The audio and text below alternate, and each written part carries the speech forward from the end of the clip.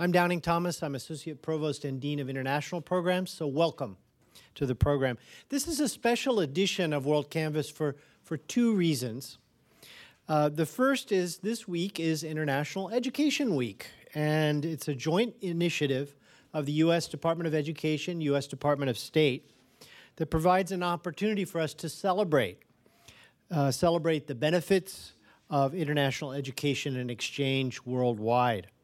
International Education Week is part of the federal government's efforts to promote programs that prepare Americans for a global environment and to attract future leaders from abroad to study, learn, and exchange experiences right here in the U.S. and right here in Iowa. So the second reason this is a special edition is that this today allows us to celebrate this year's International Impact Award, which recognizes distinguished alumni and other individuals with significant ties to the UI whose work is international in scope and has a profound impact both locally here and globally. And here to introduce this year's awardee is a strong supporter of internationalization, President Bruce Harreld, 21st President of the University of Iowa. Thank you, Downing. I first must apologize for my dress. You think that all I do is ask for money, which is true, but I also try to recruit some high school students. So I was over in another part of the state today and dressed like this because I thought I could relate a little better. So I apologize.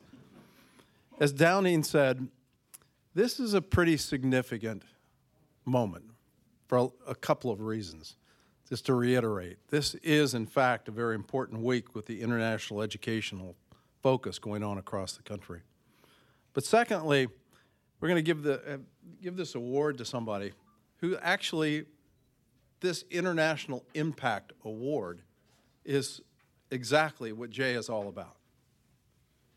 He's both of those words, the internationalness, the involving and engaging our students and seeing in a very important part of the world, which I think is vitally important for the development of the next generation of leaders in our country and the world. The more we as humans intermingle, the more we realize we're all pretty much the same, and we can help one another. But secondly, it's not just the international, it's the impact.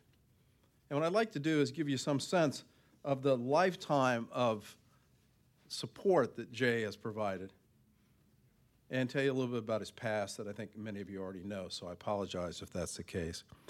He came to the United States at the age of 15 to live with his uncle and aunt in Iowa.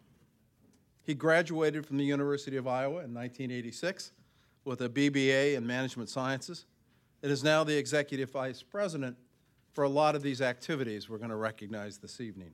He's the Executive Vice President of the Sehgal Foundation in the United States and a trustee of the S.M. Sehgal Foundation in India. And that symbiotic relationship is quite critical in this story. The mission of these organizations is to strengthen community-led development, particularly those that achieve positive social, economic, and environmental change across rural India. With support from donors and partners, the Sehgal Foundation designs and promotes rural development to address some of the most pressing challenges in India's poorest communities. These challenges include creating sustainable programs for managing water resources, increasing agricultural productivity, and strengthening rural governance, while promoting gender equality, women's empowerment, and access to education. One of the major emphases of this work is improving school buildings, school management, student experiences, and curricula in India's rural communities to ensure that all school children, especially girls, who have long been disadvantaged in India, have a brighter and more promising future. In his leadership roles, Jay represents this foundation to the American donor organizations and development institutions, mobilizes resources from donors, creates linkages with key research organizations and foundations, and attracts volunteers, postdoc candidates from the U.S. as well to work with the foundation. There's an expression we have here in the Midwest, and it's called twofer.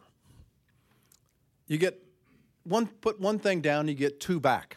That's a twofer. For the dentist in the room, I wasn't talking about teeth. It's a twofer. One thing, and you get two things back. That's what this program is in so many different ways. It's actually, from our perspective, a one-fer in the sense that it engages our students in this really important part of the world and gets lifetime, life-changing experiences. Secondly, it's making an impact in rural India.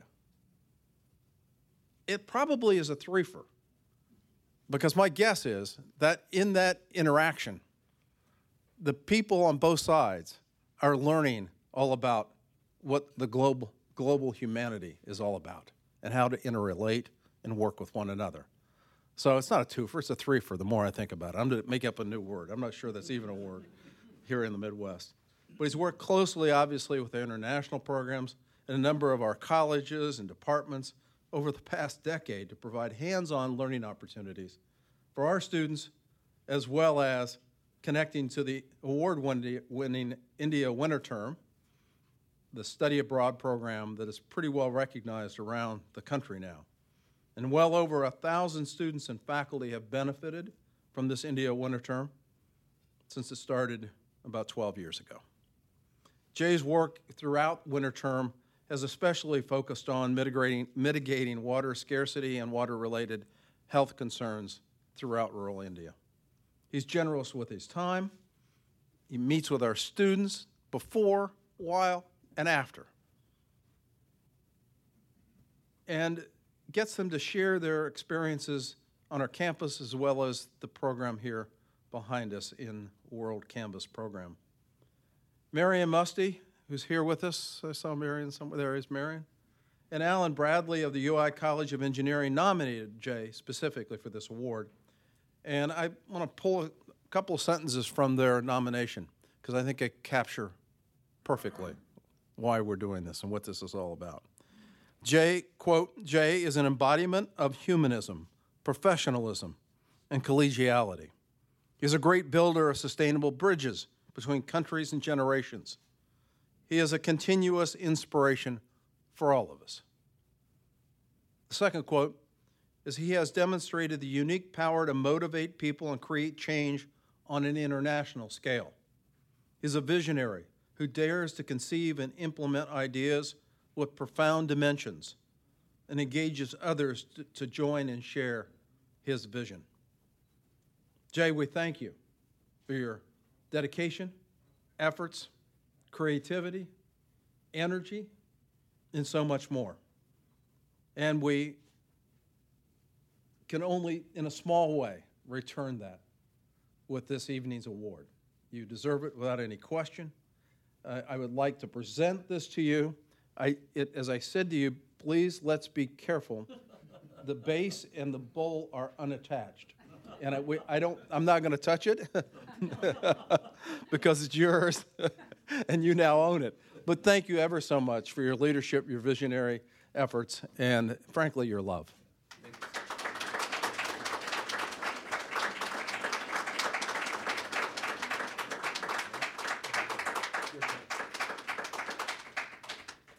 Well, I'm not going to touch it either, and because I'm the probably my wife is sitting here, and she can tell you I'm probably the most clumsy person here. So, thank you very much, President Harold. It's my pleasure to be here today to accept this award. And thank you, everyone in this room, for being here and celebrating. This is a celebration. This is not a celebration for my receiving the award, but I think the celebration of the work that the Segal Foundation and the University of Iowa does together. I think that is the larger celebration. I couldn't have done it myself if I did not have the team that I have on the ground that takes care of the work they do. We give certain ideas, we give suggestions, we give thoughts, and it's the students. Students, when they go there, as President Harold has said, that before we meet them during, and we meet them afterwards, and it is that is excitement that is created in the whole process is the success of this particular program. So I am very, very pleased to stand here and accept this award on behalf of my team, both in the U.S. as well as in India, both our Sehgal Foundation teams in India as well as in the United States. So it's my honor to be, of course, to be part of this very elite group, I think, who has previously has received this award. I feel very humbled. Thank you for that fantastic introduction, and I really appreciated that. And Sehgal Foundation in general, we believe in the fact that we need to work together. We need to create partnerships, and we need to make an impact. The type of impact we are trying to make cannot be done by one individual or one particular organization. It is joining hands, it's working together. And that is what I think we have put together with our program, with the international program and the Sehgal Foundation. And I'm very, very pleased. And you have mentioned very clearly, one of the key programs that we work on is studying the water salinity projects in India. And I'm very pleased to inform you today that we have been able to make a positive impact in that particular aspect in one district of Haryana in India. And I think that is a model. What we are doing is creating a model. And I firmly believe that model can be replicated anywhere in the world, wherever it's required, to study inland salinity, how salinity is building. And everybody has heard of coastal salinity, but this is inland salinity, how salinity is encroaching the sweet water. Water is becoming extremely an important aspect.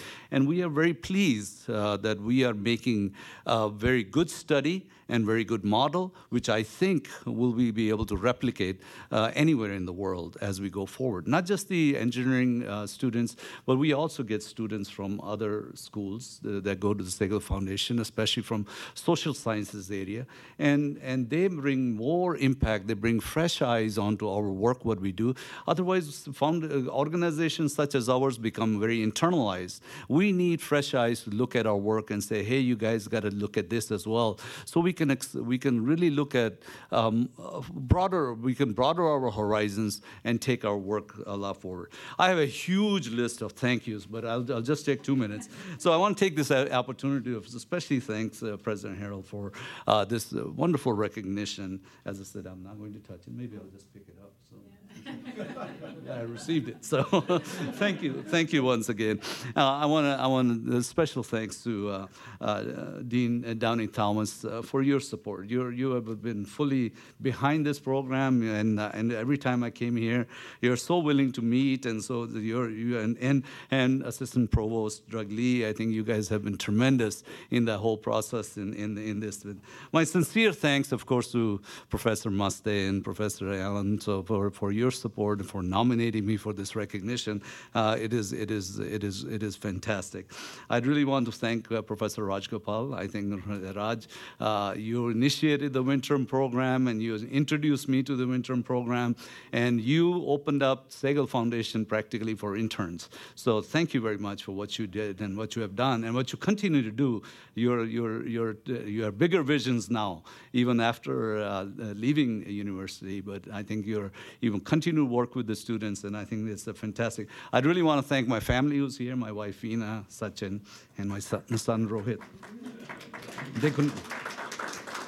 And I think this celebration cannot be complete without mentioning the fact that Dr. Suri and Edda Siegel, who are the founders of both of the foundations in India and in the United States, putting aside their lifetime savings to start some projects to make an impact. I mean, I said this celebration cannot be complete without their recognizing both of them.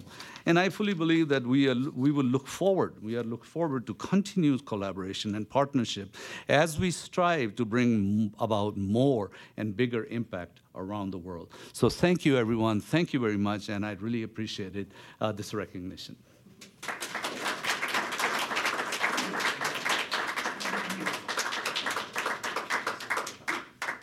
So So thank you all for being here. As you know, this is WorldCanvass from International Programs at the University of Iowa.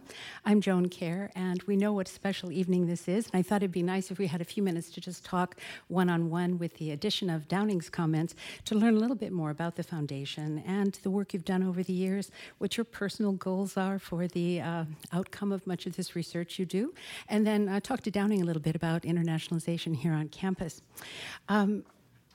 I think that one of the most distinctive collaborations that's happened during the last many years that I've been working in international programs is this India Winterim program.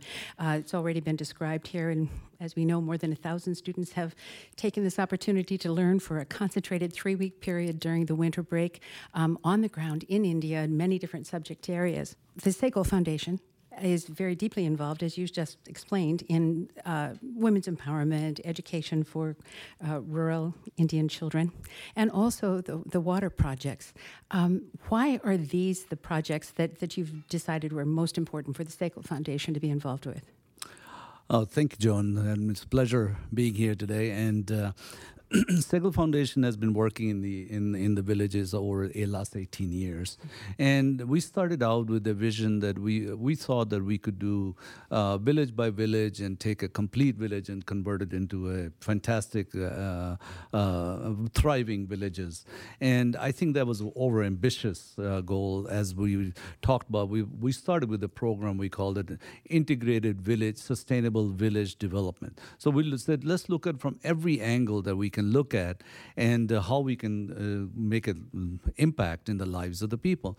As we moved forward and we quickly learned the fact that it is very difficult to work on everything in the village at one time. Mm-hmm. It's extremely difficult, and the focus has to be there. In order to make an impact, we need to create focus where we can where those areas where we bring quite a bit of impact. So we, from our learning, we realized that water is a key area in India, and we need to make a larger impact in the water aspects of it in the community. Now, water and agriculture go hand in hand. Agriculture is extremely important as well, because in the rural communities, if we really look at fighting poverty, we need to make a positive impact with agriculture, because that's the only source of income for nearly 40 to 50% of the rural communities. That's a lot of people. As you know, India has a lot of people. So if we want to work on reduction of poverty, we need to work on good, sustainable agriculture practices. Again, agriculture and water goes hand in hand. We also feel that what makes sustainability is the governance, because teaching people how to take care of their own well-being is the way to go, because they cannot be dependent on organizations such as Sehgal Foundation or some other. We will leave, somebody else will come in. It is how to create sustainability so they can take care of their own well-being. Along with one of the key cross-cutting theme, as you mentioned, is we work on women empowerment and empowering the children, especially the girls. Now, we work quite a bit in the schools. We have a program, we call it Transform Lives One School at a Time. When we work in the villages, we work mostly with the adults, and the children are kind of getting left out in the process of the development. So we said, let's involve the children as well as we go. So in the school, teaching them about governance, teaching them about the governance is the main thing that the children really need to take, and teaching them about life skills. Those type of things that we said we need to take those initiatives for the children, because the poor children goes to these government schools. Those government schools need intervention because they're completely run-down schools. The roofs are leaking. There's no water in the school. There's no toilets especially for the girls. So we said, why not to make a school a welcoming environment for these children, and then also attach the life skills education program, attach the governance program, so children get into the mainstream from the very beginning. And especially we have a program program that we work on the digital literacy with the girls and teaching the girls how to work on a computer or how to work. So that is extremely important, because otherwise, if we didn't do it, this type of skill would not be available for the girls. So that's how we arrived at the type of programs where we are today. These are the key programs, and we know they bring impact.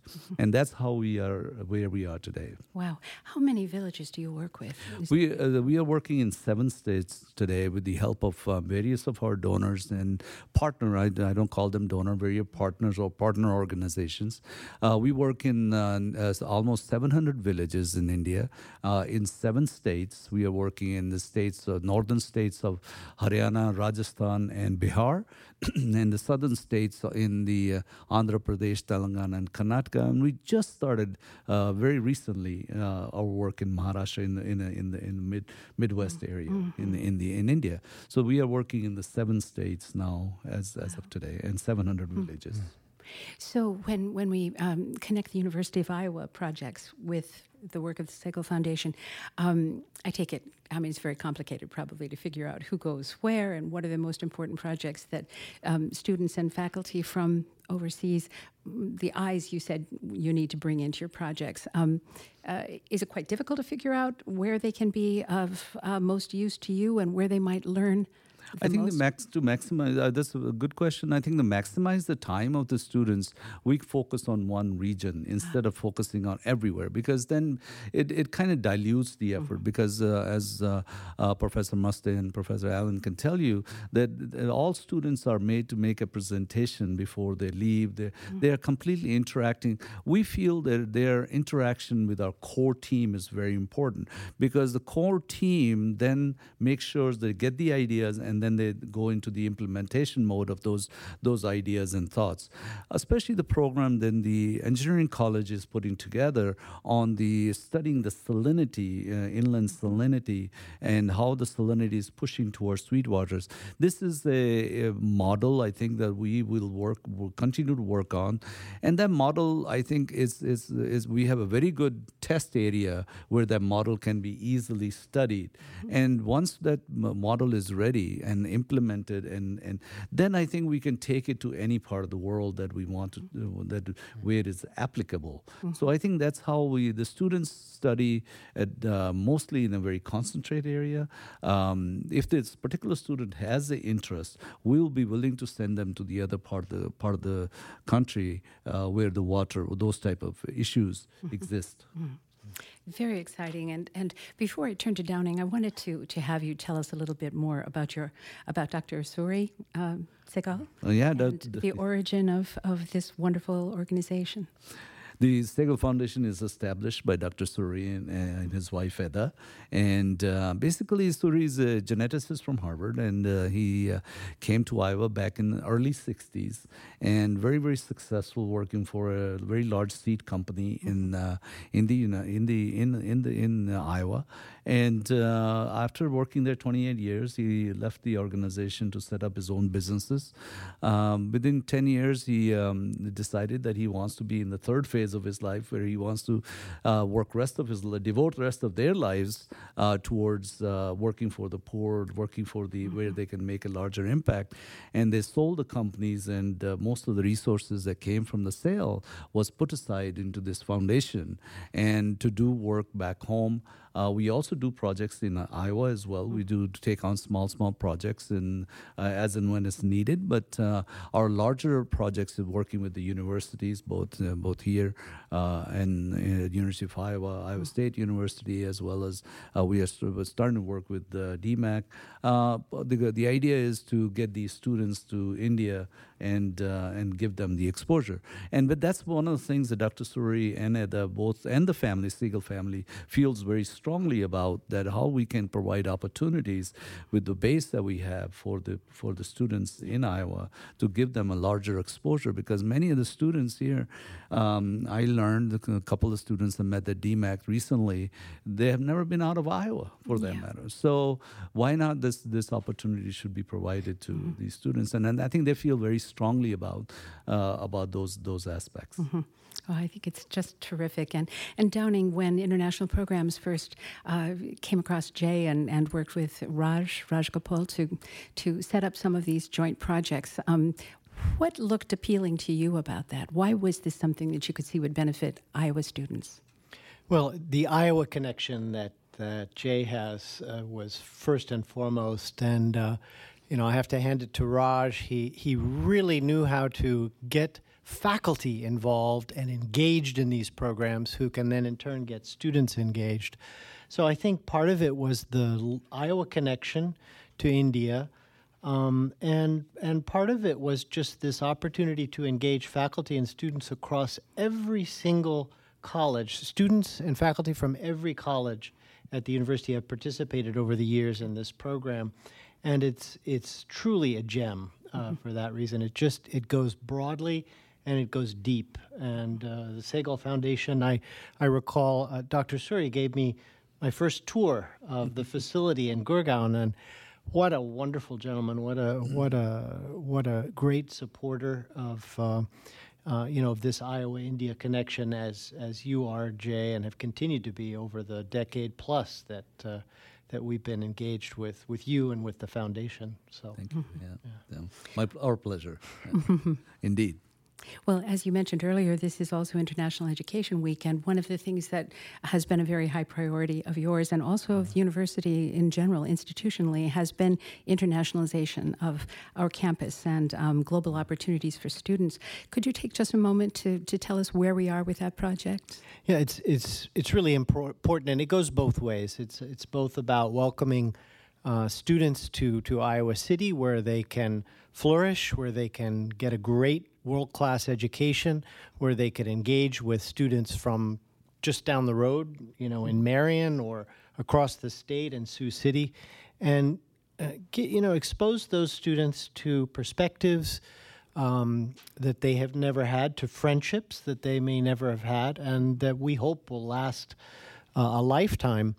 And then it's also about creating opportunities like this program and the other India Winterim sections to have Iowa students go abroad, as Jay mentioned, some who've never left the U.S. or maybe even never left the Midwest. That's a truly transformative experience. And again, nursing students in business, students in engineering.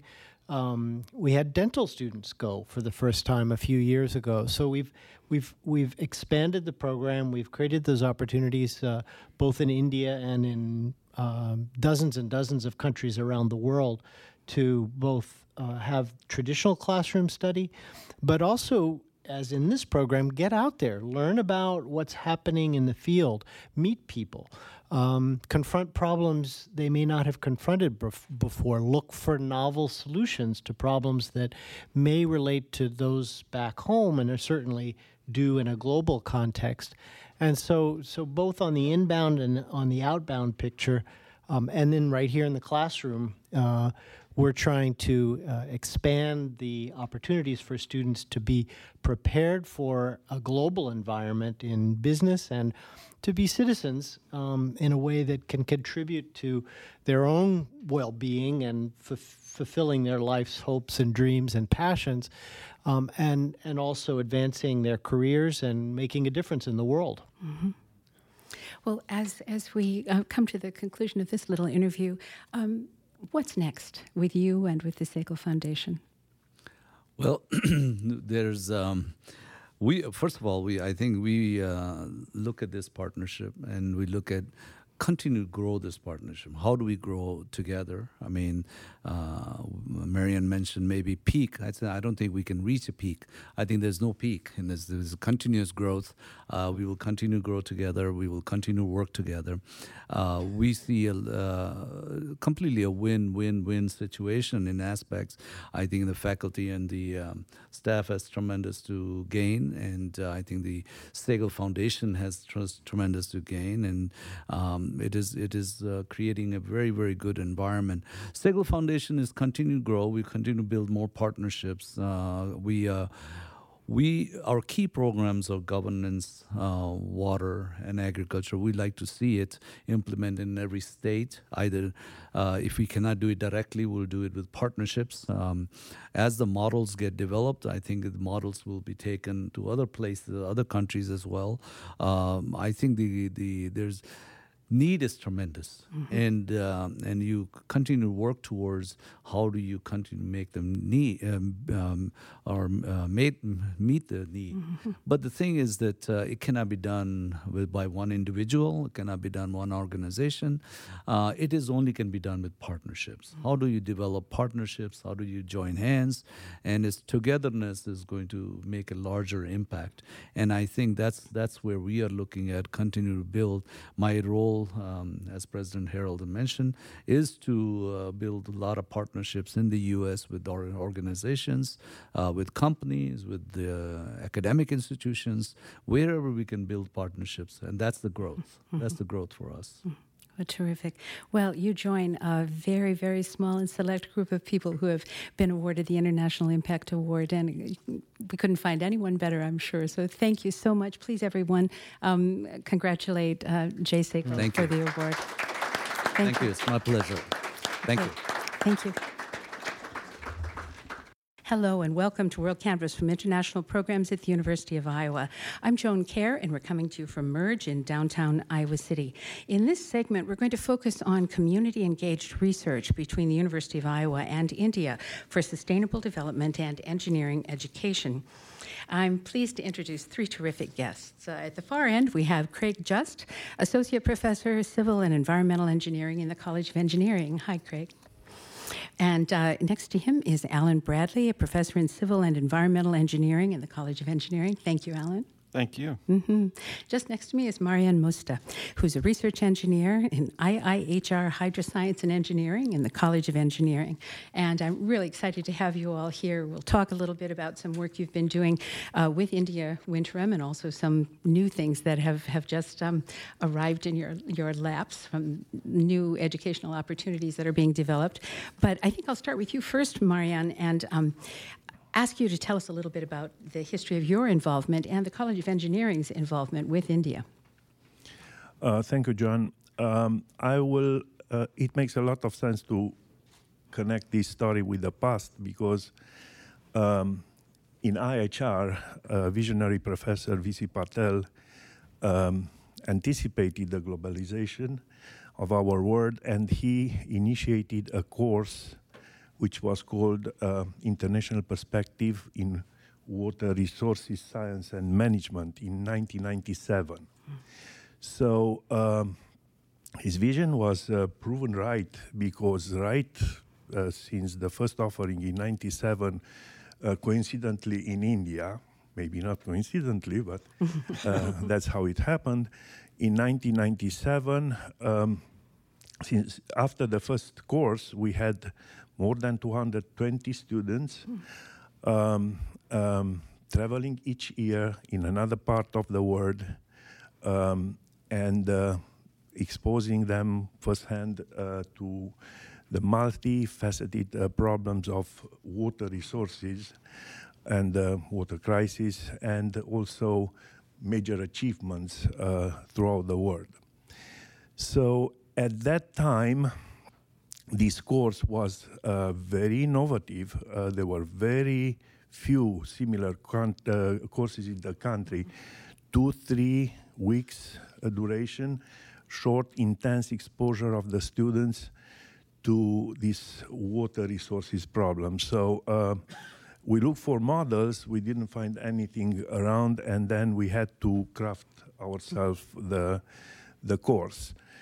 Our original model of the international perspective was each year we were in another country, and while in one country, each day we were another place, visiting major projects, visiting universities, interacting with students, with faculty, visiting research institutes, but the focus was on field visits. And basically, we were kind of on par with the largest development in water resources at that time. We saw Iguazu Fall. After when was the first, the largest dam in the world? Then when Three Gorges in China was inaugurated, we were there 1 year after, and then a lot of other things around. But it was a kind of making aware our students of achievements, but also problems with waters, and how different countries approaches solving the problems, then making decisions, and also looking at transnational issues of rivers, which is another big issue. So I would say that we had this history of offering the course. We have 13 offerings before 2011, and in 2011 we plan to go back to India. And at that time, during the preparation, we learned that another short course started in 1997, happened on campus, was Raj India Winterim. And then I approached him and I said, I don't see a track of water resources in the India Winterim. What about merging our experiences? As you noticed, our first model of the course was traveling a lot, itinerary, project, everything was, in terms of goals, the same, but was a very different format. The India Winterim is a place-based course delivered in strong collaboration with hosts on the ground, and one or two, depending on the course. And it was a little bit of transition, but we said, let's give a try and see how it comes. And that was 2011.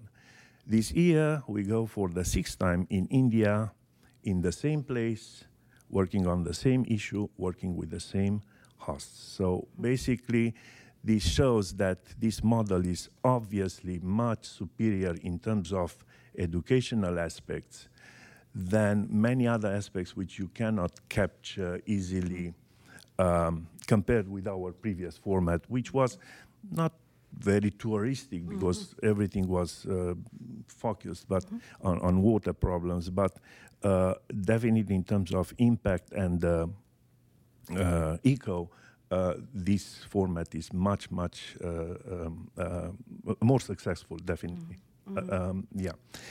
And then we started a project, we designed a project in 2011 with a very broad scope, and we planned for a phased development of this course.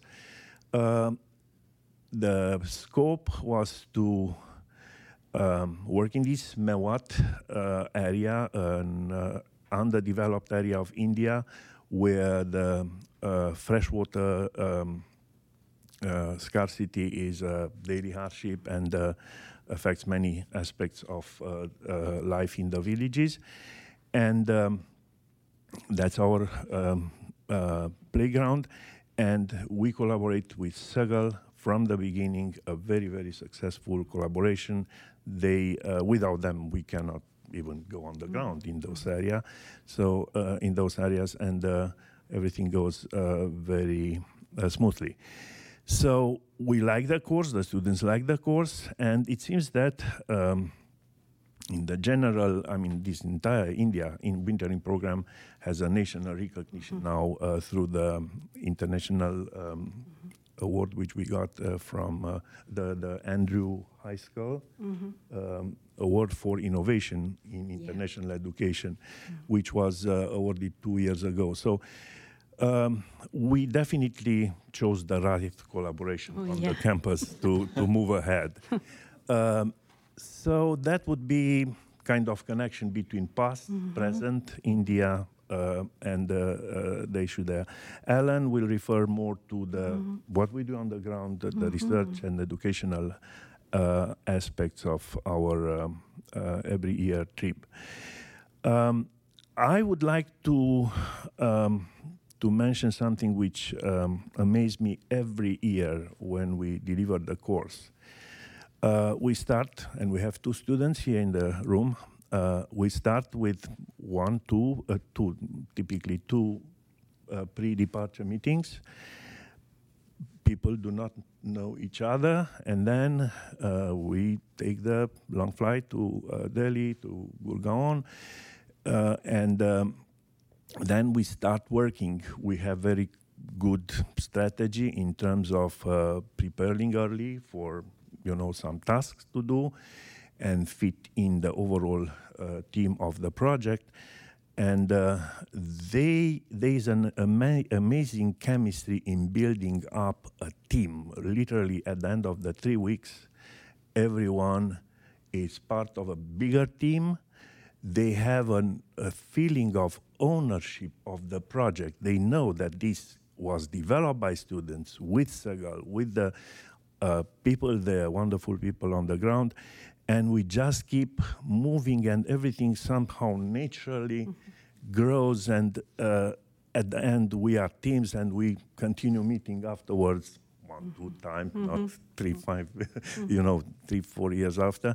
But it's amazing this kind of how quickly the people use their skills, background to participate in the project, but then being part of this larger team, learning from each other, adapting to the situation, and there are many situations where they really have to prove their skills because we don't have what we have here, and we have some goals. So they go about it, and we work together with the people on the ground to solve the problem. So oftentimes, Alan is here, and Craig will come this time.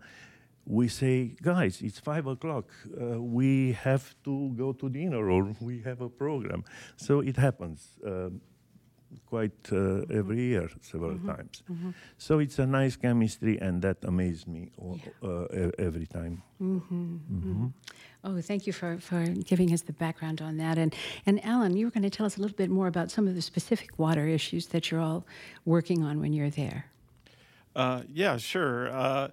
Well, the Segal Foundation, Jay mentioned how they're working in lots of different places, but the area that we focus on is in the Mewat district, which is really fairly close to Delhi. It's maybe 50 miles away from the outskirts of Delhi. But when you get there, it's a very rural, poor, agricultural area. Many of the customs and practices are really unchanged over a long period of time. And that's an area where there's freshwater crisis that's in place.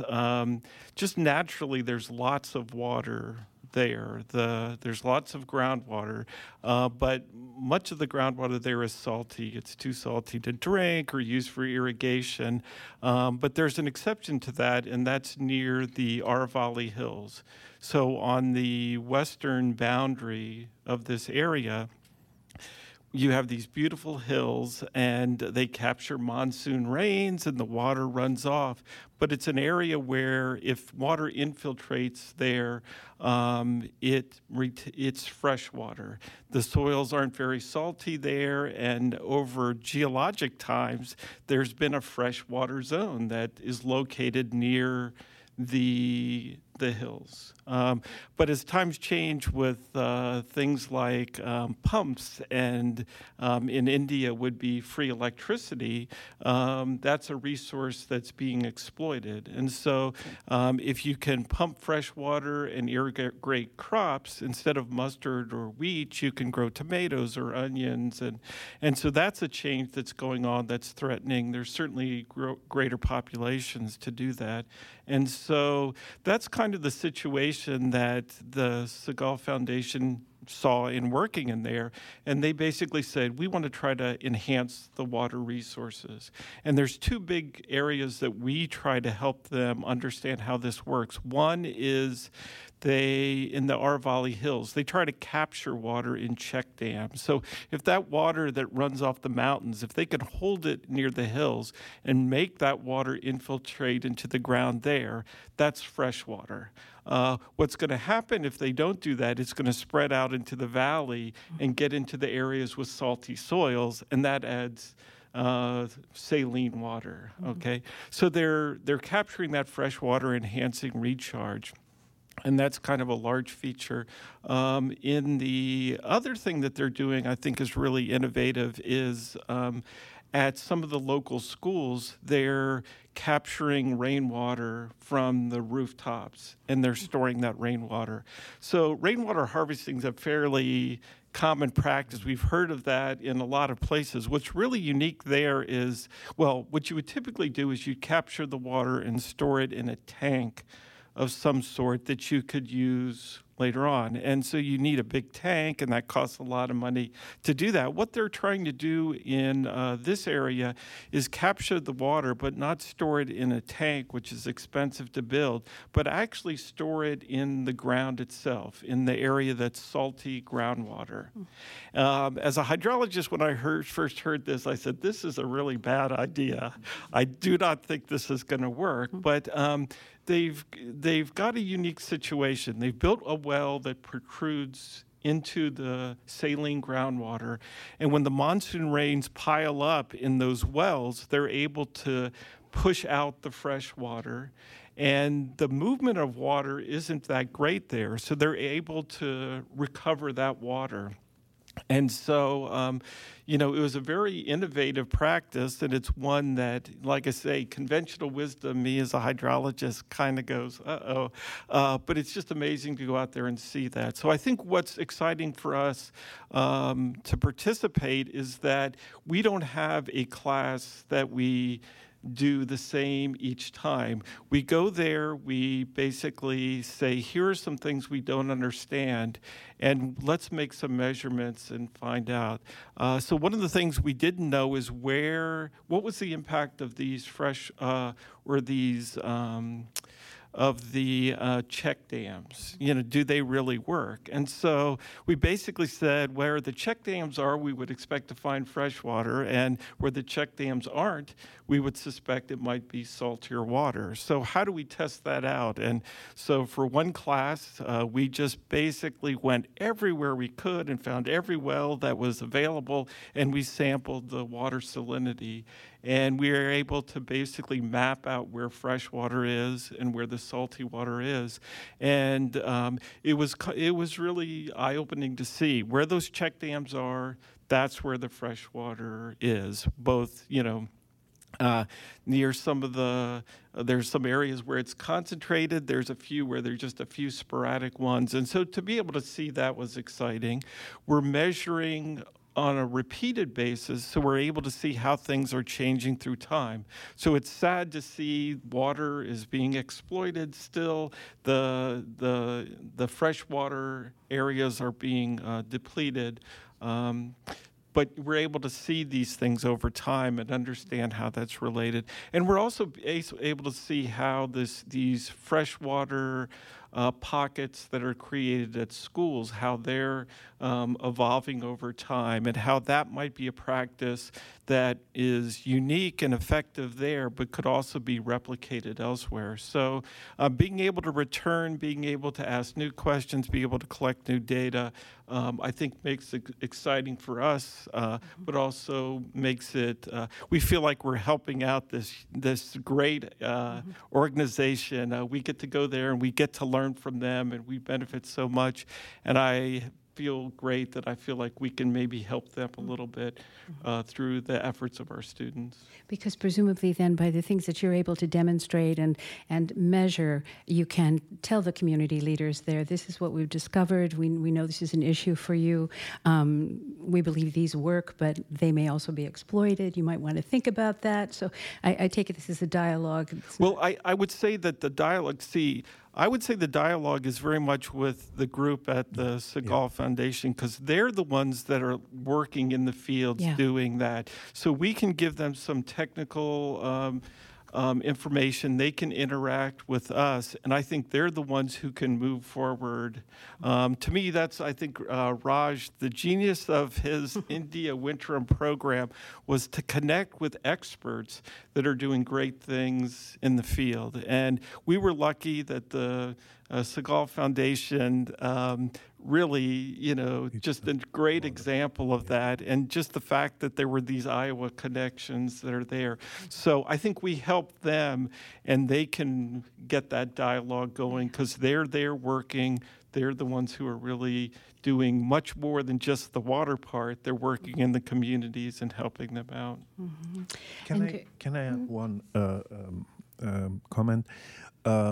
Indeed, this is not we learn with students. Students learn.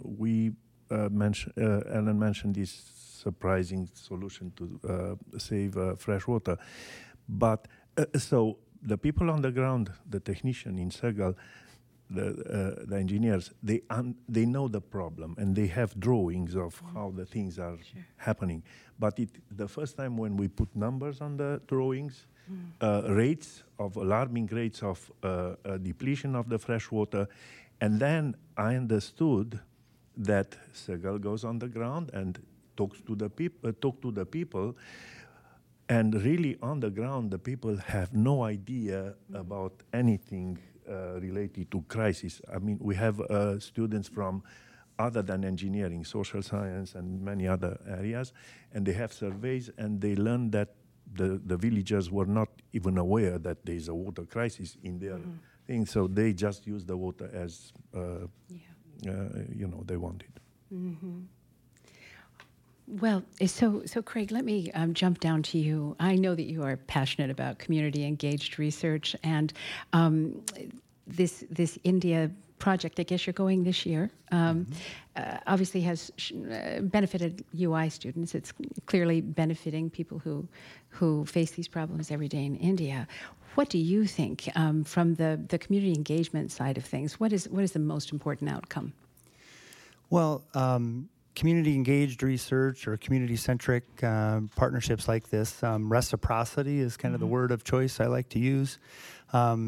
Clearly, our students are benefiting, and we've heard instances where the communities themselves benefit as well.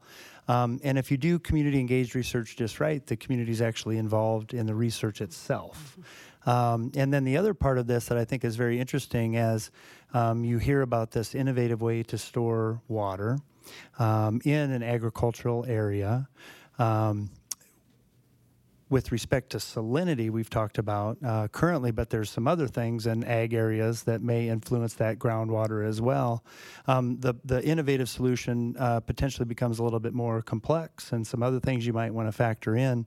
And so then that creates this rich kind of, again, community-engaged research platform or an area where we can all come together and really study the best way to store that water and then retrieve it so it's safe and really meets a lot of the standards that we would expect from the World Health Organization or different standards that we would have here in the U.S. And so I like to think, and it's already been foreshadowed here or talked about here, that now the University of Iowa has been going back and forth so much now, so many times, that we are part of the community. It's the same community.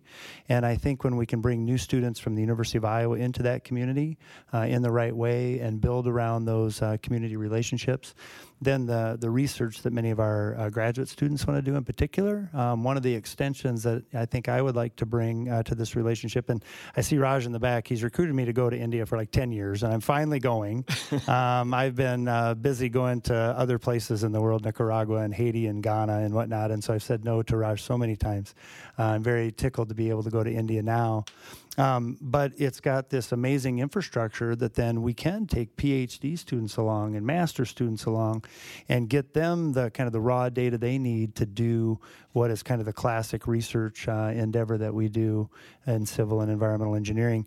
And yet that outcome for them is beneficial to the community at hand that we're talking about here. And those are the new pieces that I'm really excited to help foster in this relationship going forward.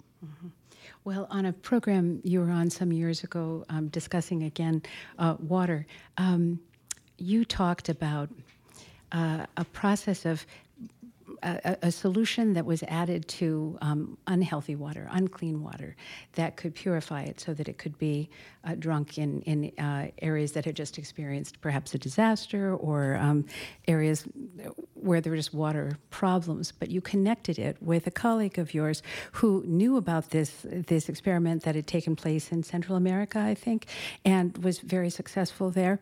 And the Flint water crisis became something we all learned about. And as I understand it, one of your friends, was able to say, maybe we can use that process to clean some of this water so that people have drinkable water. So these issues that you might be working on in another country far away can very often, solutions for those may also affect us here and help us in the States. Well, for sure. I gave a talk a little while ago, a couple of years back, on kind of the parallels of, we've talked about sustainable development in resource-constrained communities or countries, developing world countries, different things like that. And as I get back, I'm a born and bred Iowan, and for a new project we have here in Iowa, I've driven 10,000 miles in Iowa in the last 2 years, all around rural Iowa. And some of the infrastructure issues now in rural Iowa with respect to water and wastewater, starting to kind of parallel some of the things we see in some of these other countries in some ways, in that these communities can't afford kind of the modern way that those things are needing to be done, and we have to innovate right here in our own backyard. And so again, going to a place like India and being immersed in this culture that's different than your own tends to kind of put the relationship part of it rather than the technical part of it, but it puts the relationship part of it kind of in a hyper mode, because you're meeting and greeting new people, and you really emphasize that, which is really important when you want to go to rural Iowa and work with a small town. Those are skills that transcend the technical capacity that we want to bring. And then you've got to have all these same conversations, all these same relationship building steps, such that then even these small towns right in our own backyard can also get the sustainable development that they need. And so the skills are universal.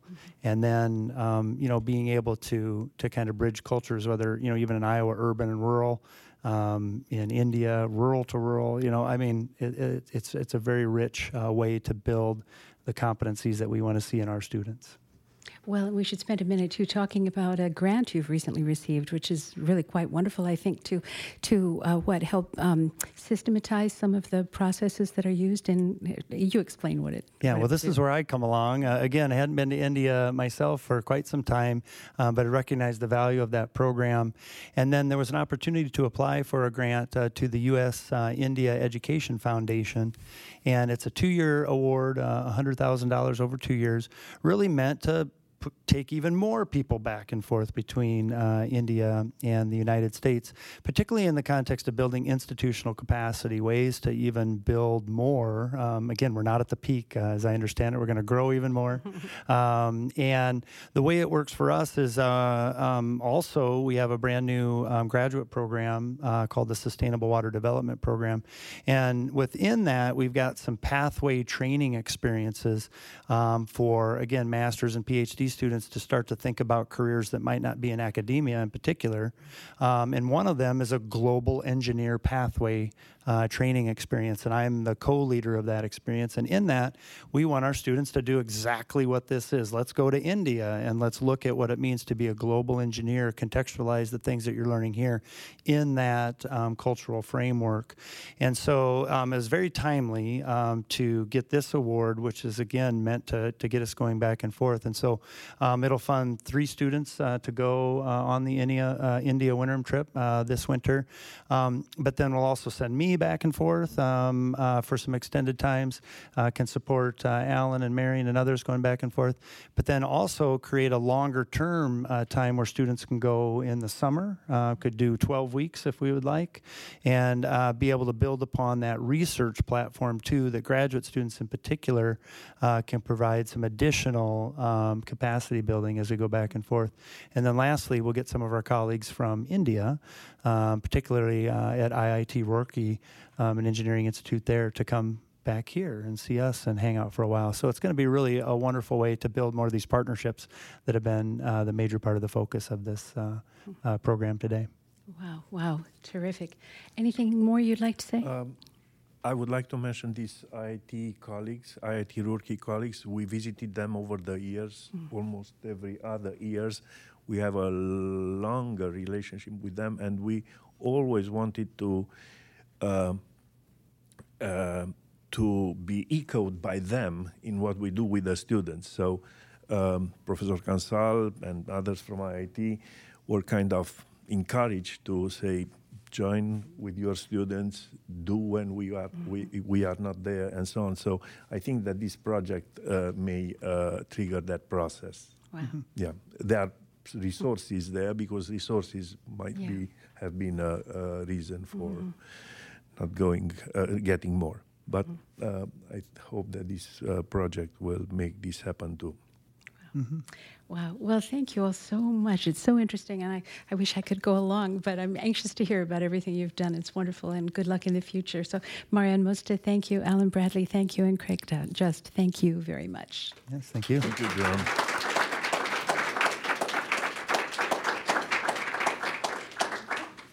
Hello and welcome to WorldCanvass from International Programs at the University of Iowa. I'm Joan Kerr, and this is part 3 of our program on educational cross-fertilization, the Iowa-India connection.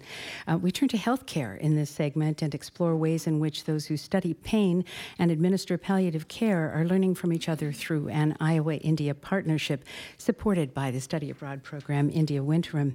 Our guests are Stephanie Gilbertson-White, an assistant professor in the University of Iowa College of Nursing. Thank you, Stephanie. And Vijay Vardhan Kamalumpundi, a University of Iowa junior pursuing a Bachelor of Science in Human Physiology and a minor in Global Health Studies. So thank you, Vijay, for being here. Stephanie, may I start with you? You taught a 3-week India Winterim course entitled Hospice, Pain, and Palliative Care between December and mid-January last year in Trivandrum, India. And as I understand it, the course is co-taught and coordinated with Pallium India. What can you tell us about Pallium India and how this all evolved? So I'll start by saying thank you for having us. I'm very excited to talk about my experience with India Winterim. I was first invited to the course just last year, and I was lucky enough to be invited by my colleague, Ann Broderick, who is at the VA in Iowa City and emeritus at the College of Medicine. And she has been taking students for the past 4 years, and she was invited by my predecessor, Joe Eland, in the College of Nursing. And the course has been going on for approximately 9 years. And what's really unique about it is that it's a focus on pain and palliative care, which is a philosophy of care that really focuses on managing pain and symptoms and suffering in people with serious life-threatening illnesses, focusing on quality of life for both the patient and the family. The catchphrase we sometimes use is care beyond cure. So that's sort of the lens that we go in, really looking at suffering and quality of life in individuals with serious illnesses. Pallium India is the organization that we work with, and it's really a unique organization. They provide palliative care clinical services to people in the city of Trivandrum, as well as a number of surrounding villages, through a team of volunteers, nurses, physicians, social workers who go out to these villages where people live who are experiencing serious illnesses like cancer, have experienced strokes, accidents that have left them paraplegic or quadriplegic, and are in need of care.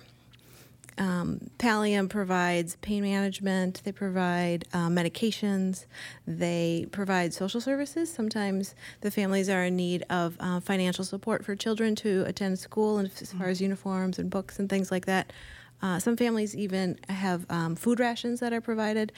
So they really have this very global view of what palliative care is, what the relief of suffering is for an individual with a serious life-threatening illness, because they sort of bring this view that it's more than just the pain or the need of medications, but really the fact that your family's impacted, that you no longer can work, is part of suffering. So they take this really broad view of how they can relieve suffering in the people that they're serving. Mm-hmm. Another unique element is that they're not just working in Trivandrum, they also are doing advocacy across India, helping to train volunteers and other interested providers to bring this sort of philosophy of care to different states around the country. They're doing advocacy work with the government to make changes in the medication policies around having access to pain-relieving medications like morphine. So they're providing clinical services as well as trying to transform this vision of what palliative care is through India. Mm-hmm. Well, as I understand it, one of the differences between palliative care in the United States and India might be that, particularly for these people who are quite poor and looking to Pallium India to help them, here people may have greater access to medications than would be the case for some of these poor residents of mm-hmm. India. Is that a fair assumption? Yeah, I think that is a good assumption for two reasons. One, while we have some issues with safety net in this country, most people have access to some sort of health insurance or Medicare mm-hmm. to receive medications to treat their symptoms related to illness. In India, approximately 80% of individuals have no health insurance whatsoever. So a medical illness can, and especially a serious one, can be financially devastating for a family. One of the things that Pallium does is they provide medications to families, to patients who need them. The other thing that's a bit of a difference is that the availability of certain medications is different in India compared to the United mm-hmm. States, and specifically strong medications for managing pain, so mm-hmm. opioids, which is sort of ironic considering the opioid crisis that we hear so much about in the United States. We really talk about it's sort of an opposite opioid crisis in India. It's something like 1% of patients who have serious pain requiring morphine for relief actually get access to that medication because it's so highly regulated and taboo almost. Mm-hmm. So Pallium's mission also is to help sort of demystify when it's appropriate, help providers learn how to use it appropriately, mm-hmm. help families have less fear around it because it can make such a huge difference in people's lives. Mm-hmm. So when you're teaching here on campus, what is the added value to you, having worked with Pallium India, having seen an entirely different healthcare system mm-hmm. and support system? How does that affect the teaching you do here on our campus on a day-to-day basis? So I think one of the things that is quite different is we rely on technology a lot here, especially in our educational courses. Mm-hmm. In our clinical rotations, students are in the hospital predominantly. Sometimes they're in the clinic or in the community, but there's a lot of technology that we use to help us assess the patient, sort of figure out what's going on with them, to apply treatments, sort of collect information, and it's easy to kind of focus on the machine and the numbers and sort of what the findings are and forget about what's going on with the patient, with the family. When we take students to India, what we find is that, one, because many of the families are very poor, there's not access to lots of technologies. While these technologies exist in India, in many of the hospitals, they're not generally used in the patients that we're working with. Mm-hmm. So there's less of a barrier between me as a nurse or the students and the patient and families. You're there and interacting with them. Also, the language barrier that exists from a learning perspective is actually sort of a benefit because students have to tune into nonverbal cues. They observe, the kindness of holding a hand or sitting at the bedside or making meaningful eye contact, and how that can be a, soothing balm to patients and families when we don't have all the tools that we sometimes rely on here. And they get more in tune with what they can do at the individual level through their humanity to help relieve suffering. Hmm. Yeah. What kind of sort of cross-cultural training do you do with the students before you go so that students aren't accidentally crossing a line in terms of personal space or accepted, cultural. So we have a couple of orientations that the students attend in the fall prior to going. We talk about what to expect. They do some readings. We have some recommended videos. We have students from previous years come and share their experiences, especially things that were surprising to them or they wish they'd known before they were gone, before they had gone. The other thing we do once we're there is we spend a lot of time at the end of every day debriefing. So we can talk about the experiences that they've had and that we're maybe surprised by, or is there a cultural lens that needs to be, taken to understand the dynamics of what happened. A good example is that, when we think of collusion here within the healthcare setting of family members not wanting their family member, their mother, say, to know their diagnosis. Here, that's a value that we often believe in, that every person needs to know their full medical information and that they have the right to know that, and then family members can't keep that from them. With the families that we interact with in Trivandrum, it's not uncommon for families to want to keep information from the patient. And we go through actually a whole lecture on collusion and sort of why it happens, what it means, and then the physician that we worked with is also Dr. Raj. We have our India Raja Gopal. He helps us along quite a ways in sort of modeling how, sort of why it exists culturally, but then how he works within the culture to kind of bring people along and maybe say, well, are there ways that we might share this information? How might it impact them if they knew?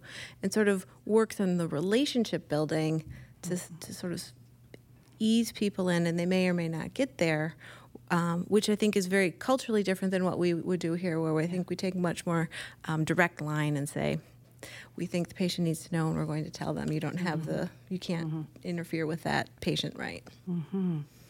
Wow. Well, so let's now turn to Vijay, who went on last year's Winthrop program to this very project in India. And so you're not in the College of Nursing. You're a BA and studying human physiology and then global health. Yeah. So why was this course intriguing to you? Okay, so initially when I applied for the pain and palliative course, I applied for it because the curative and diagnostic treatment course wasn't available that year. So it's very interesting how things worked out for me. All the things that have come together through this course for me to be able to sit here and talk to you about. But I think the interesting thing about palliative care is that it's so dependent on the interdisciplinary team that works together towards finding a better treatment prognosis for the patient. So when we were on the trip, the name of the course is Learning for Each Other, and I think many of us have touched on that theme today, is learning from each other. Before I even went into a patient room, I'd know everything about what the patient diagnosed with, what are all the dosages and all the drugs from the P1s and P2s that went on the trip with us, any critical care practices that the nursing students would talk to us about. I knew everything, and I didn't get any of that training here. So I think that was a super interesting aspect, and that's what really drew me into palliative care. So what surprised you when you were working in this environment in India? What was the impression you got, and are there things that seem better to you in one system or in another? Yeah, so an interesting thing, Joe, and I know we live in this environment where we're in an age of unprecedented technological development. And coming from the University of Iowa, we're on the front lines of that. We're at the cutting edge of research and development. And for many students going to India and in some environments where you couldn't see all these technologies happening, going into a room and sitting at the bedside was very different for a lot of people, and it was for me. I was so focused on what the diagnosis was, but didn't necessarily worry about what was the patient was going through. And in that aspect, Pallium India's model of how to treat a person in their end stages of life were so much more important to me at that point than any of the MRI scans and CT scans that we would worry about here. So, in terms of seeing the person as a whole, I think what Palliamine is doing is absolutely remarkable and something that we as University of Iowa students can apply to our hospital here. And did you feel that this was a similar reaction that other students who were on the trip with you had? Absolutely, yeah. And I think the interesting part is a lot of people, just like me, recognize the universality of human suffering. So a lot of students, including me, I don't speak Malayalam, the local language, but some students would sit by the patient, sit by the bedside, and hold the patient's hand. And this is the essence of what healthcare is all about, is recognizing what the other person may be going through, not even worrying about diagnosis, and empathizing with them, talking to them, and even if you can't talk to them, just being there for them. So I think it was very shocking to a lot of students. Yeah. Wow. So when you go back this year, you'll be going to the same clinic, the same environment, and no doubt different patients. So yes and no. One of the things that's a little bit different about how they go about providing palliative care in India compared to what we do here is that the vision that Dr. Raj has around palliative care really is alleviating health-related suffering. So some people that they serve have a disease or diagnosis that may ultimately cause the end of their life, such as they've had a stroke or they are paraplegic, but that timeline is years. So there are families that have been seen year after year. And that is interesting because students often read previous year's students' blog posts or sort of reflections on the experiences they've had, and then they go and they, without releasing private information, name and things like that, you can tell from the history and say, oh, this is that person that, the person last year had an experience with. So we do see some repeat families. And then we do see new patients and families that are there. New things have happened, new diseases, illnesses have cropped up, and are in need of the care and services that Palliam provides. So when you're teaching, you're working with your students here, is there, I'm sorry, I don't know how nursing works, but there probably is already some portion of nursing study that addresses this whole person, the approach to the whole person, and, take that extra moment to perhaps rub someone's shoulder, or hold their hand or whatever. Is this just much more magnified for you now that you've seen the importance in a very different setting? Did it change the way you felt about the need for that before you went? So the way we do in nursing definitely put patient-centered care, care of the whole person is one of sort of the core beliefs of nursing care, and our curriculum has a lot of these concepts woven through.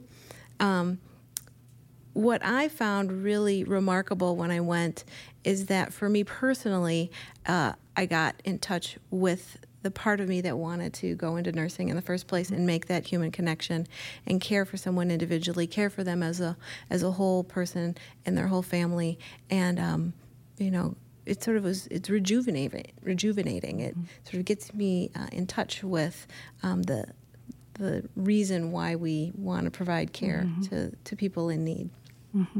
And for you, Vijay, has this changed in any way your ideas of what you wanted to do as you progressed on through your career and your global health interests and so on?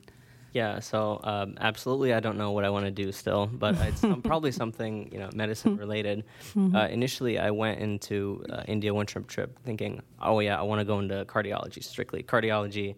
I'm going to go to medical school. Everything's going to be great. But this course kind of just completely turned, gave me a whole new perspective on what healthcare is across the globe, actually. So I think whatever I choose, medical school is probably a good option for me at this point when I'm thinking about it. But whatever I choose, the principles that we learned in palliative care can be applied across disciplines. So, Yeah. Wow. Well, two shining examples of the representatives from Iowa here, the University of Iowa, who go out into the world and bring so much back to us. So thank you so much, Vijay, for being with us, and Stephanie. Really appreciate it. And good luck on this next trip. Are you going again? I'm no? not. No. No, but thank you very much for being here. Appreciate it. And please thank our guests. Thank you. Thank you, Joan. So I hope some of you can join us for the next program, which will be on December 5th. And the topic is, I think, a good one. We're going to be talking about U.S. foreign policy, geopolitical realignment, and global stability. So join us if you can. And until then, thank you very much. Good night.